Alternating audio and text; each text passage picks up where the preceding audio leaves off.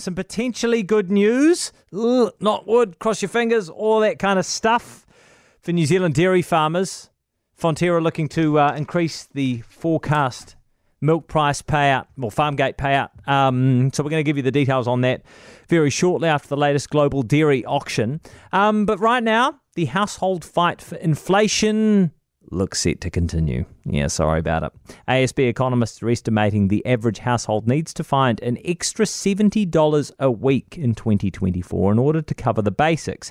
Now, it is a smaller increase than this year, which saw households needing an extra $115, but it's still substantial. ASB senior economist Mark Smith is with us now. Hi, Mark. Kia ora. Right, so over this year and next year, households will need to find an extra $185 a week. That is an awful lot of money. Yes, it is, and it's pretty much symptomatic of the increases we've had since COVID. So we've gone from a period where everything's sort of going up at a rapid rate of knots to one where some things are going up and others not so much.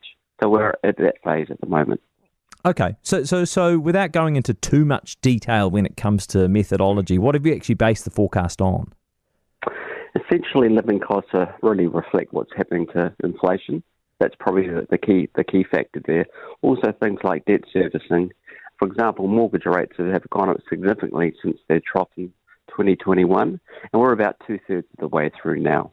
We've heard a lot about councils hiking rates. How does that play into this? That has an impact on inflation and living costs. We all have to homeowners have to stump up for local authority rates.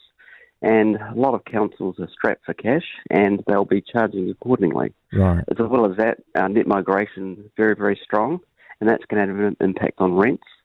And and also insurance costs are already only going one way, and unfortunately that is up. So $70 a week in 2024 just to cover the basics. That's how much the average household will need to find extra every week. Talk to us about the relief over the longer term. When will we see light at the end of this tunnel? Well, we're starting to see some now. Back to 2022, increases are about 140. Yeah. So we're sort of half of the way there.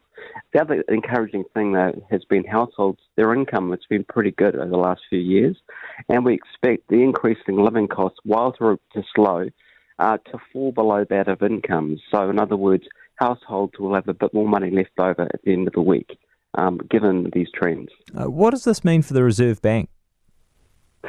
Well, at the moment, the challenge for them is inflation is too high, and the risk is it becomes too persistently high.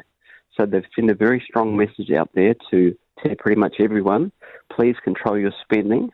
If you don't, we'll counter it with higher interest rates. But the warning has been set today. You said that it's day-to-day living costs that you've seen a big increase on, and you're still forecasting a significant increase. What about the cost of food? Where are we at in terms of food inflation? Are we past the worst?